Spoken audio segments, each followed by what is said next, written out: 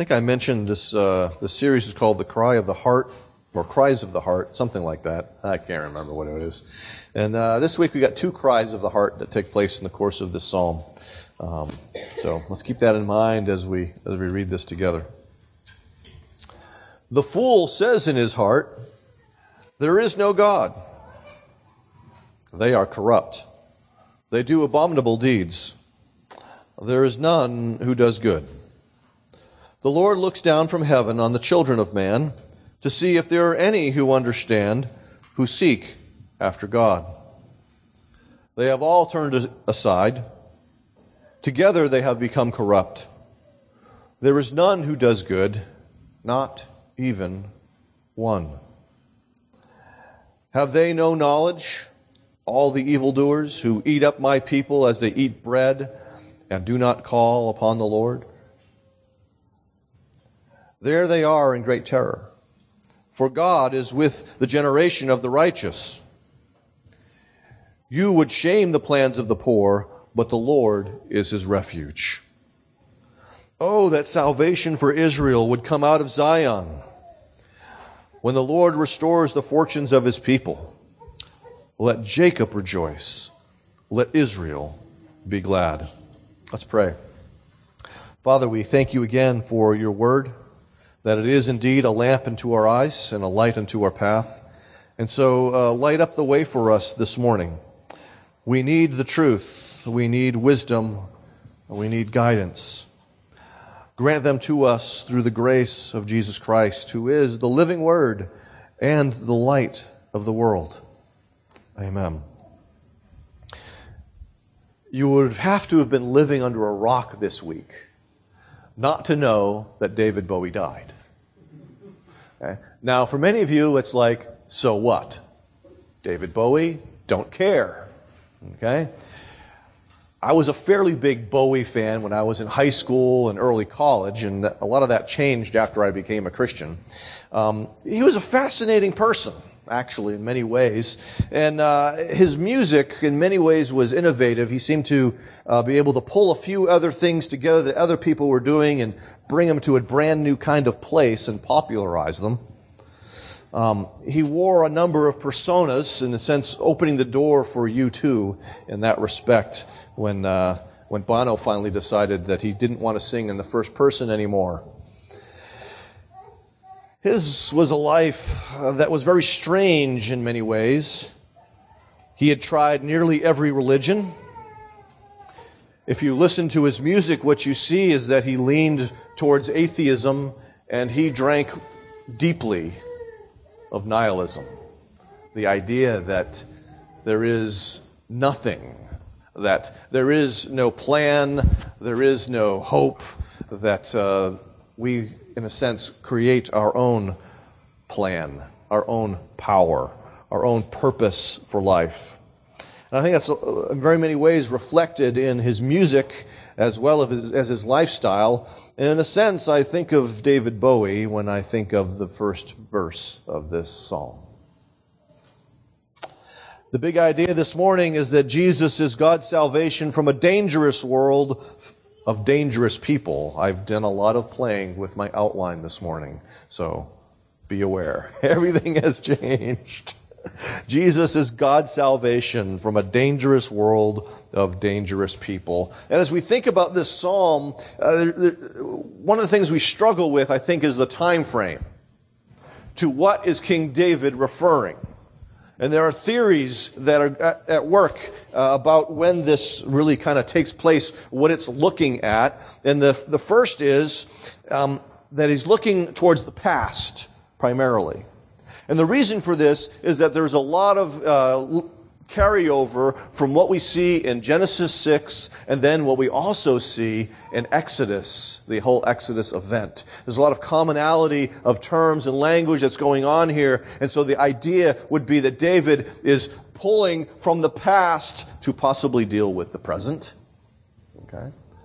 There are other commentators such as John Calvin who thinks that he's dealing primarily with the present, and that this is really about the problems going on during most likely Saul's reign as king before David himself becomes the king.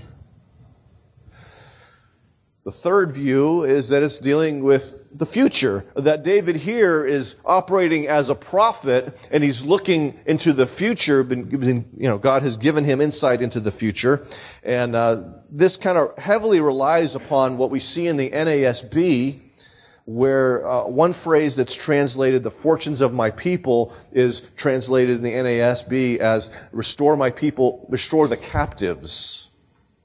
And so you immediately would try to, go to, is this dealing with the exile? Is that what's going on here? Okay, I'm going to lay my cards on the table with you. I think it's the past for the purpose of the present. Okay? Let's start with this. Let's start with the notion that fools are dangerous people. We tend to think of the fool like the court jester. Rather innocuous. He makes some statements to point out how the king is wrong, but he's got that silly hat with the bells, and we don't take him seriously, do we? That is not the fool from a biblical perspective, and not the fool used here. We see that the psalm begins with a very bold statement. The fool says in his heart, "There is no God." The fool, biblically, is not simply an ignorant person, but is someone who rather is senseless, someone who is closed-minded, someone who pursues sin. He's insensible, so to speak, to guilt. He doesn't feel much guilt. We see this word that is used here in Psalm 14, verse 1. In Samuel 25, in a particular way, David has come across a man whose name is Nabal, which means fool. It's the word that's used here in Psalm 14. "Let not my Lord regard this worthless fellow, Nabal, for as his name is, so is he." Nabal is his name, and folly is with him. And so sometimes we think of people being named appropriately. Why his parents would name him this? Not sure his parents did. Perhaps it's a name he got as he got older. Maybe he was essentially functioning as a nickname, because no one would name their child fool. They might think their child is a fool when they are children, because folly is bound up in the heart of a child, but still, who would name their child fool or folly? We see that foolishness is the antithesis of wisdom, that foolishness is the antithesis of the fear of the Lord, for we see in Proverbs 1, "The fear of the Lord is the beginning of knowledge. Fools, on the other hand, despise wisdom and instruction." And so we see that closed-mindedness aspect of the fool. And so this is not someone who's just not bright.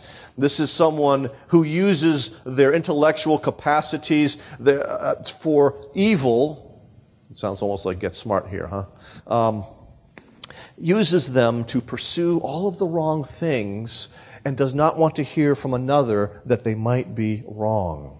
And so this person speaks to him or herself in the heart, taking counsel with himself or herself. And this person, therefore, is rejecting the testimony of God and of His Word and of the people who are wise around him. And the result of this inner reasoning is literally no God. And that's the first cry of the heart that we have in this psalm. No God. That there would be no one who would have boundaries that I should not cross, who is meant to tell me how I might live, what I might do with myself. It is the cry of the heart that seeks to be free from accountability. And as we think about the music of David Bowie, we see this cry away from accountability. There was a desire to be free from God. A desire, and especially in his earlier years, taken up by the personas, to be free from accountability and what he is and what he did. David here lays out this process in in the rest of verse 1 with this cry of the heart, know God, and that this thinking in the heart then results in corruption, which then results in abominable deeds. There's a bit of a process that unfolds. And so we see John Calvin noting about this, that folly is the root of all wickedness.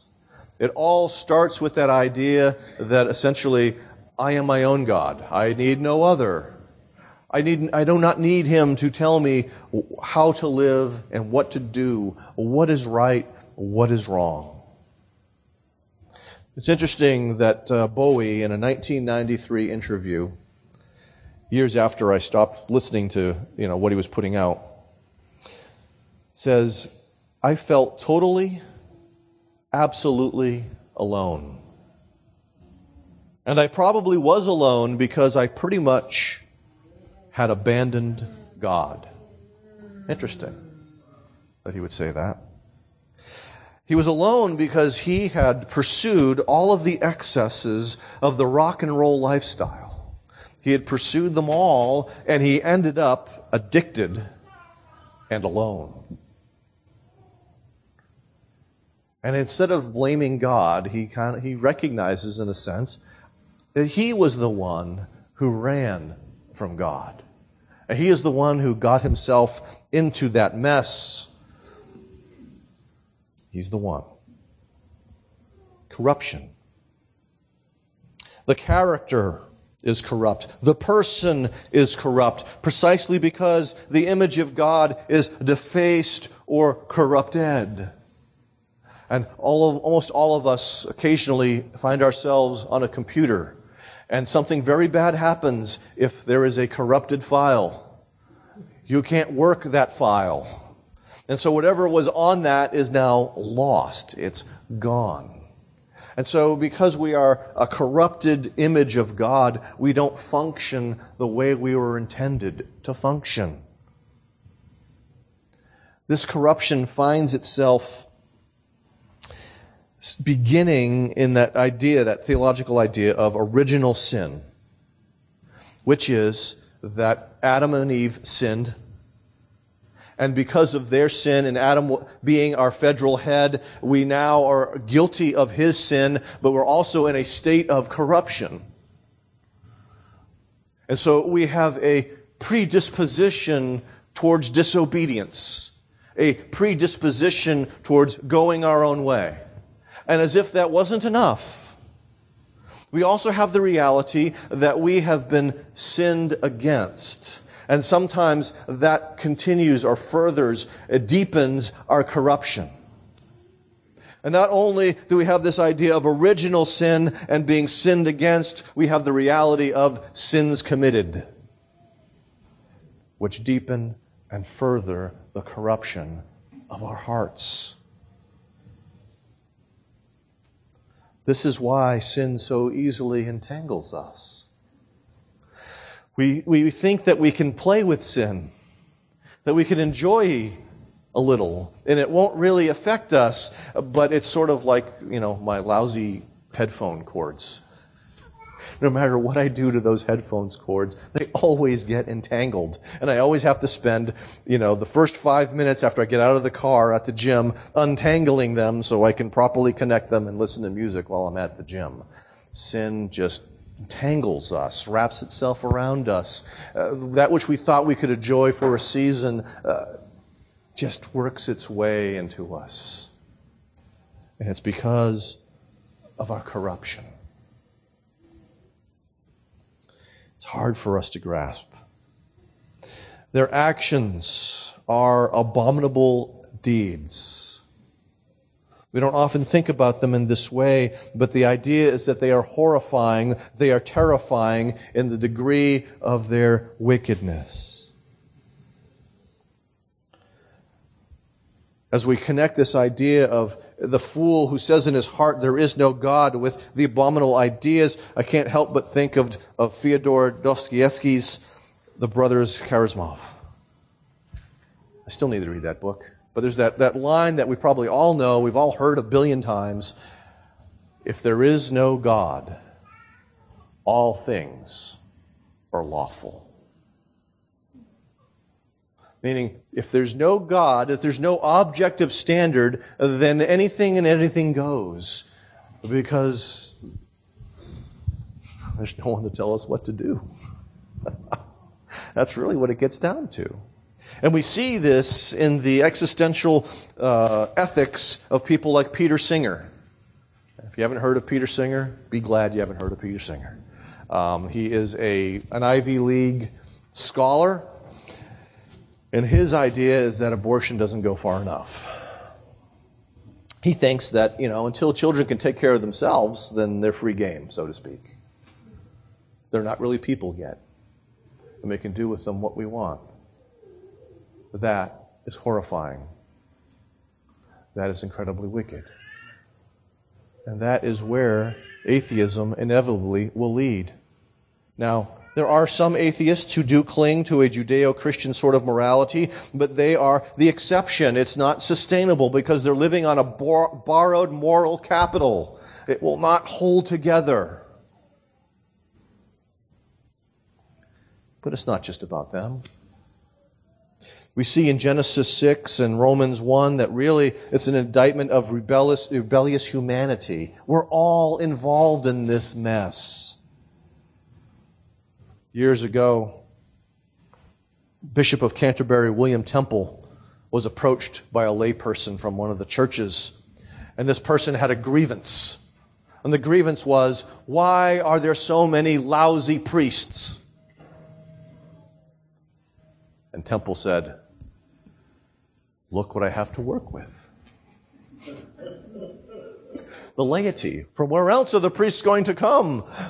But from other sinners.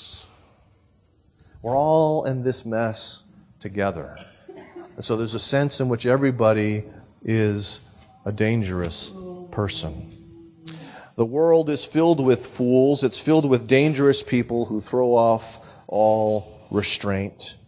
So secondly, we see in verses 2 through 4 that God sees a world filled with fools as a dangerous place. We have the fool in his heart reasoning with himself, and now we have God looking down from heaven. And you got to like the imagery that's here. I mean, first off, remember, it's poetry. Okay? God already knows. He's present everywhere, and he knows everything. But what the psalmist is trying to get at is the exalted character of God, that he's above creation, and that he's got to peer down. And that's sort of the idea of, like, say, someone peering down from a tower, peering down the stairs, having to look over. What's that way down there? Because God is so high and exalted and lifted up that he has to peer over, in a sense, the banister of heaven to look down upon what's happening on the earth. We see this kind of terminology in a number of places. For instance, Exodus 14. And in the morning, watch the Lord in the pillar of fire and of cloud look down on the Egyptian forces and threw the Egyptian forces into panic. And so in Exodus 14, we see that God is looking down upon the Egyptians, but he's going to bring his wrath. He's about to act in that looking down. So it's not just God's curious, but God's going to be at work in this. We see in the parallel Psalm 53, which is almost identical to Psalm 14, God, in verse 2, God looks down from heaven on the children of man to see if there are any who understand, who seek after God. Almost identical to what we have here in verse 2 of this psalm. We see it at the flood, which we saw in Genesis 6. Before he tells Noah to build the ark, we see him evaluating and seeing that people's desires were sinful all the time. We see it at the Tower of Babel, God having to come down and investigate, so to speak, what happens. We see this ultimately in Jesus in the incarnation, where instead of the bird's eye view, the exalted view, Jesus comes down and gets the lay of the land, not to investigate, but to act. And so this idea of God looking, God seeing, God caring about what's going on. He's evaluating these things. And part of what he's evaluating is, do they understand? Or do they get it? Do they get life? Do they get that there's a God in heaven who has created everything and who has given us the law that reflects his character, that reflects our design so that we can work beautifully in this world? Or do we live in rebellion against that truth? Are there any who seek after God?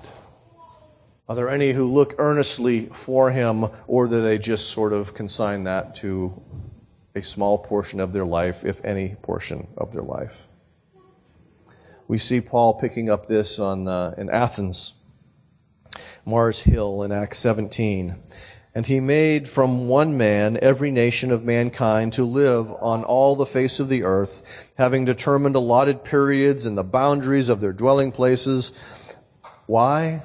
That they should seek God and perhaps feel their way toward him and find him. And so there's this whole notion of, are people seeking him? Okay? As I meditate and think about this text, I have the idea that verses 3 through 4 should probably have quotation marks around them, because I'm convinced that these are his evaluation, that God is speaking, that yes, David's a prophet. He's receiving, in addition to looking back upon what happened in the flood and what happened in the Exodus, that he's also, in a sense, as a prophet, party to God's speech by the Holy Spirit. And that 3 and 4 are encapsulating his speech, his summary, his evaluation that takes place. They have all turned aside. That idea of turned aside, that verb is a common verb. It can be used for turning around, and it's the one we often see, repent. And this is repent in the bad sense of they've turned away from God and they've turned toward evil. And notice the universality of this. They have all turned aside. They're not seeking God. They're hiding from God. They're running from God. Why? Because they're sons and daughters of Adam and Eve. What happened after their disobedience in Genesis 3? In addition to putting the loincloths on, or actually the fig leaves on, the loincloths were from God. When they heard God coming, what did they do? They ran and they hid. They didn't run to him and say, I didn't mean to do it, or I did mean to do it, and it didn't turn out how I thought it would. I did the wrong thing. I made a mistake. Help me. They ran from God in fear. And so instead of looking for God, what people do is tend to run from God, to hide from him. They have all turned aside. Together they have become corrupt. There's a sense in which we encourage one another's sinful imagination. Because our minds and our hearts have been affected by our fall into sin, and they are corrupt, therefore our imaginations are corrupt, and we think of ways to sin. New ways to sin. This is what we do. I could think of certain children I know, but I'm going to talk about me. I remember one instance, my brother, when he was a teenager, he had those Estes rockets. You know, you stick the engine in them and you put them on the rail and you go outside, you hit the ignition button and they go flying off into the air. And then the parachute comes out and you got to walk like 2 miles through the woods to find the rocket, okay? Well, My brother was done with that. That phase of his life was over. He was moved out of the house. And you know what? He left these rockets behind. And so my friend and I thought together, what would happen if? And see, that's the sinful imagination. What would happen if we hollowed out those rockets? Now, that was not an easy task because everything was packed in there very tightly and everything, so we spent hours, okay? So in order to fulfill this imagination that we had, we spent untold hours with metal devices scraping these cardboard tubes to get the gunpowder or whatever it was that made these rockets fly out of there.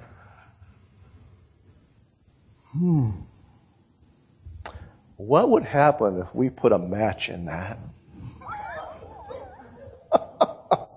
Well, initially nothing. It wasn't until Eric had his face right over the bowl when everything went up. And it was actually a beautiful sight to behold. This big flash and this this really big mushroom cloud. And of course, the only problem was that Eric's face was in the middle of it. Thankfully, all he got were like some singed hair and eyebrows and eyelashes. He didn't get any real serious burns. That's just an example of kind of what happened. Alone, we wouldn't have done that. Together, we did. And it was stupid. Okay? And we were running away because this was at nighttime at the school down the street from our homes.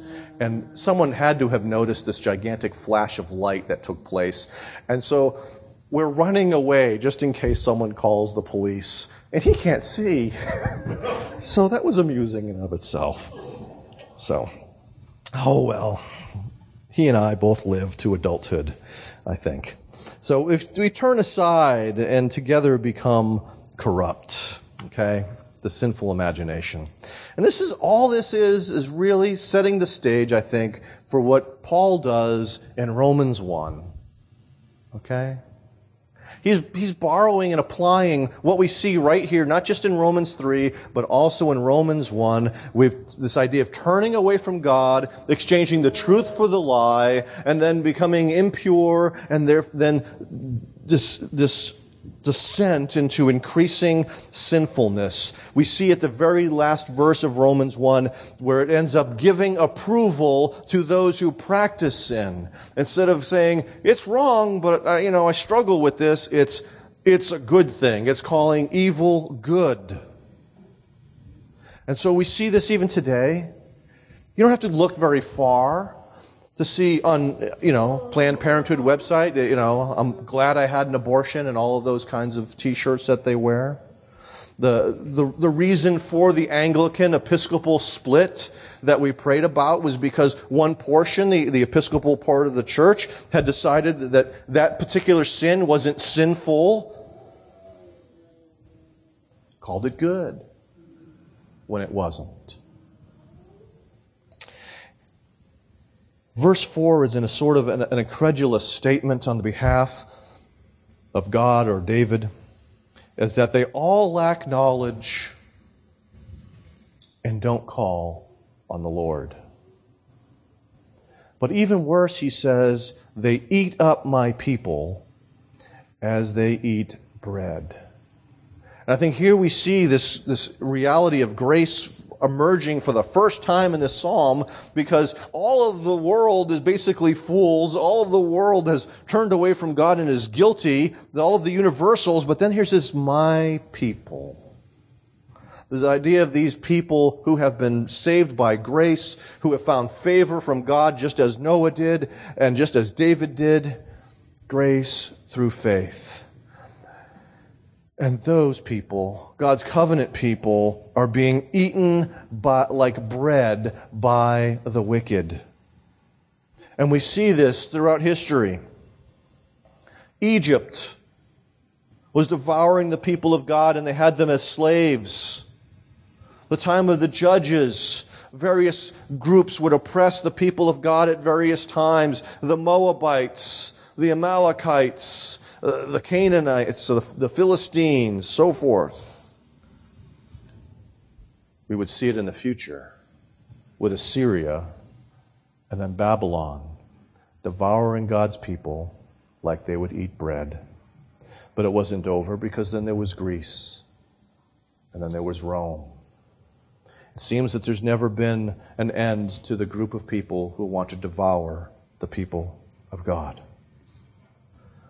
If we look at the 20th century, atheist regimes, this is just in the 20th century, atheist regimes built upon the notion that there is no God have killed anywhere, estimates are between 50 and 100 million of their own citizens. Can you imagine that? That's 500,000 to 1 million people a year devoured by atheistic governments. Now, that's just the atheistic governments. And many of those people were Christians. And it continues in places like Syria right now. And so God sees that His people live in a dangerous world and that they are surrounded by dangerous people. And so 5 and 7 are the cry, another cry of the heart, the longing for salvation that ultimately is satisfied in Christ and Christ alone. There's a remarkable reversal that is afoot in this psalm, just as there were remarkable reversals in the past, and we have promises that there will be remarkable reversals in the future. Okay? The fools end up being in great terror. They're trembling in fear because of the presence of God who appears amongst them. During one interview, David Bowie said, "I'm not quite an atheist, and it worries me." He knew he was in trouble. He felt something of that trembling that these fools in the psalm experience. They're trembling because God is with the generation of the righteous, and He is there in order to oppose the plans of the foolish who say there is no God. These people have tried to shame or disappoint the plans of the poor, the defenseless, the ones who lack the ability to defend themselves. They lack social power, political power, economic power. And so the fools are trying to bring their plans to nothing, and what happens is, in irony, God's going to bring the fool's plan to nothing. There is a great ironic reversal that takes place and is talked about here. Because these poor people had a refuge, and their refuge was the Lord. And so they are able to seek shelter from the storm that was coming, and God alone. It's been a while, I think, since you've heard a Lord of the Rings sort of reference, but imagine when they go to the Helm's Deep. They know they cannot defend the kingdom, so they depart to the refuge, the citadel of Helm's Deep, because they can defend that. Well, we're not going because we can defend anything. We're going because that's the only safe place, God Himself. So, David kind of looks back at history, what has already been written in Scripture, in order to gain hope for the present and the future, because he was in difficult times. And so we too must look back to see God's dealings and how God's people have been devoured like bread, but how God continually came through for them, continually delivered them and protected them, so that we don't lose hope. Because Jesus Christ is the same yesterday, today, and forever. And so the God who helped His people in the past is the God who will help His people now.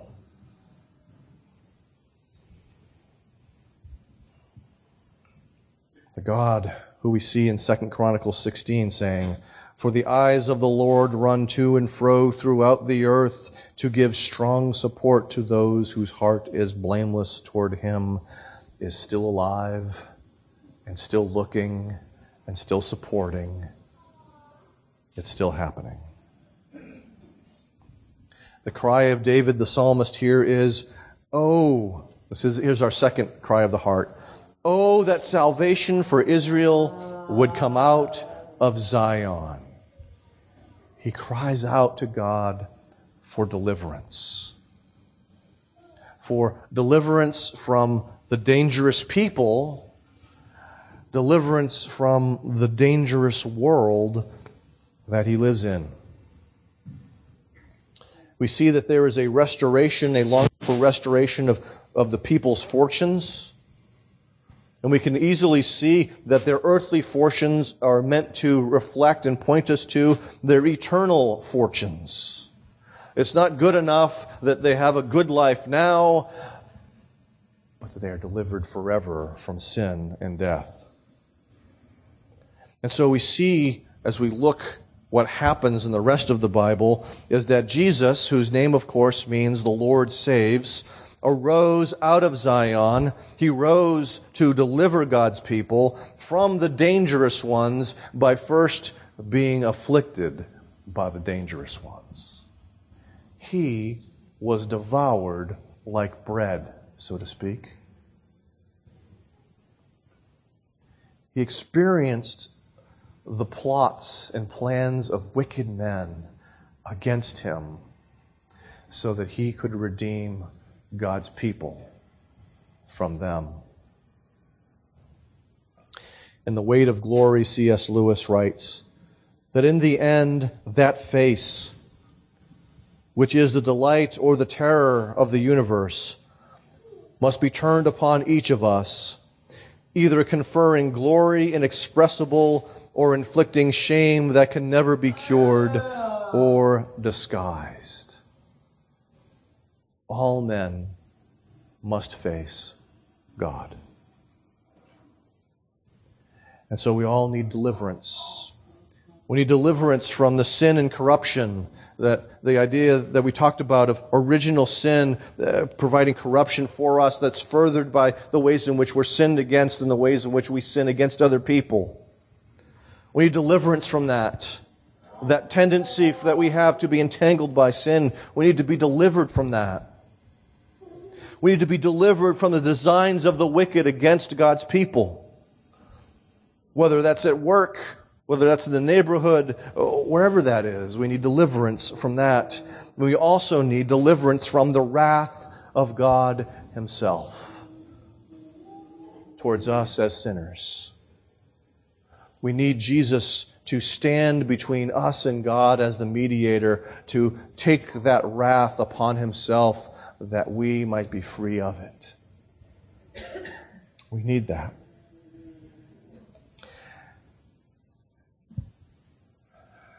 This week I read a number of articles about David Bowie, and his life seemed to shift in later years. Perhaps it was because his friends started to die. I'm not sure. At Freddie Mercury's tribute, he shocked everyone because no one expected this. He read the Lord's Prayer. Okay, well, don't know what that means. But afterwards he said that I have an undying belief in God's existence. For me, that is unquestionable. And so the man who is mostly an atheist is now recognizing there's a God. It's unquestionable for him. Just before his own death, his wife tweeted, "The struggle is real, but so is God." And no one knew what in the world she was talking about, because no one knew that he had cancer. The fool who threw off the restraints of God experienced the consequences of that sinful quest. He sought comfort from some notion of God. I'm not claiming that he was a Christian. Not going there. I have no idea what he believed about God. So I'm not going to make any claims. But I do know that he sought some comfort from a notion of God. Let us not simply seek comfort, but let us seek deliverance and pardon from Jesus, who arose from Zion, who was put to death by wicked men, to purchase that pardon for people who do abominable things, who are corrupt and not good. If we're honest, we have been that guy or gal. And we tend to live in fear of those people who will do us harm. And so when we struggle with guilt over what we've done or fear over what people might do to us, let us run and cry out to the deliverer that God has provided. Jesus and only Jesus. Let's pray. Father, help us to see Jesus in this. Help us to see that He, while He has no part of our corruption, He knows what it's like to be devoured by the wicked. He knows what it's like to be put to shame, and He experienced all of it for us, who are His people. And so, Father, and when we are just torn apart by our guilt, when we're torn apart by our fear, may the Holy Spirit be at work to grab us and our eyes that we would see Jesus, that we would see the deliverer that You have provided, the one mediator between God and man, the righteous one, Jesus Christ, so that our guilt will be gone and our fear will dissipate. Well, that's not something we can do on our own. Help us by the Spirit to do that. Redirect our eyes so that we aren't overcome, so that we don't despair. We ask this in Jesus' name. Amen.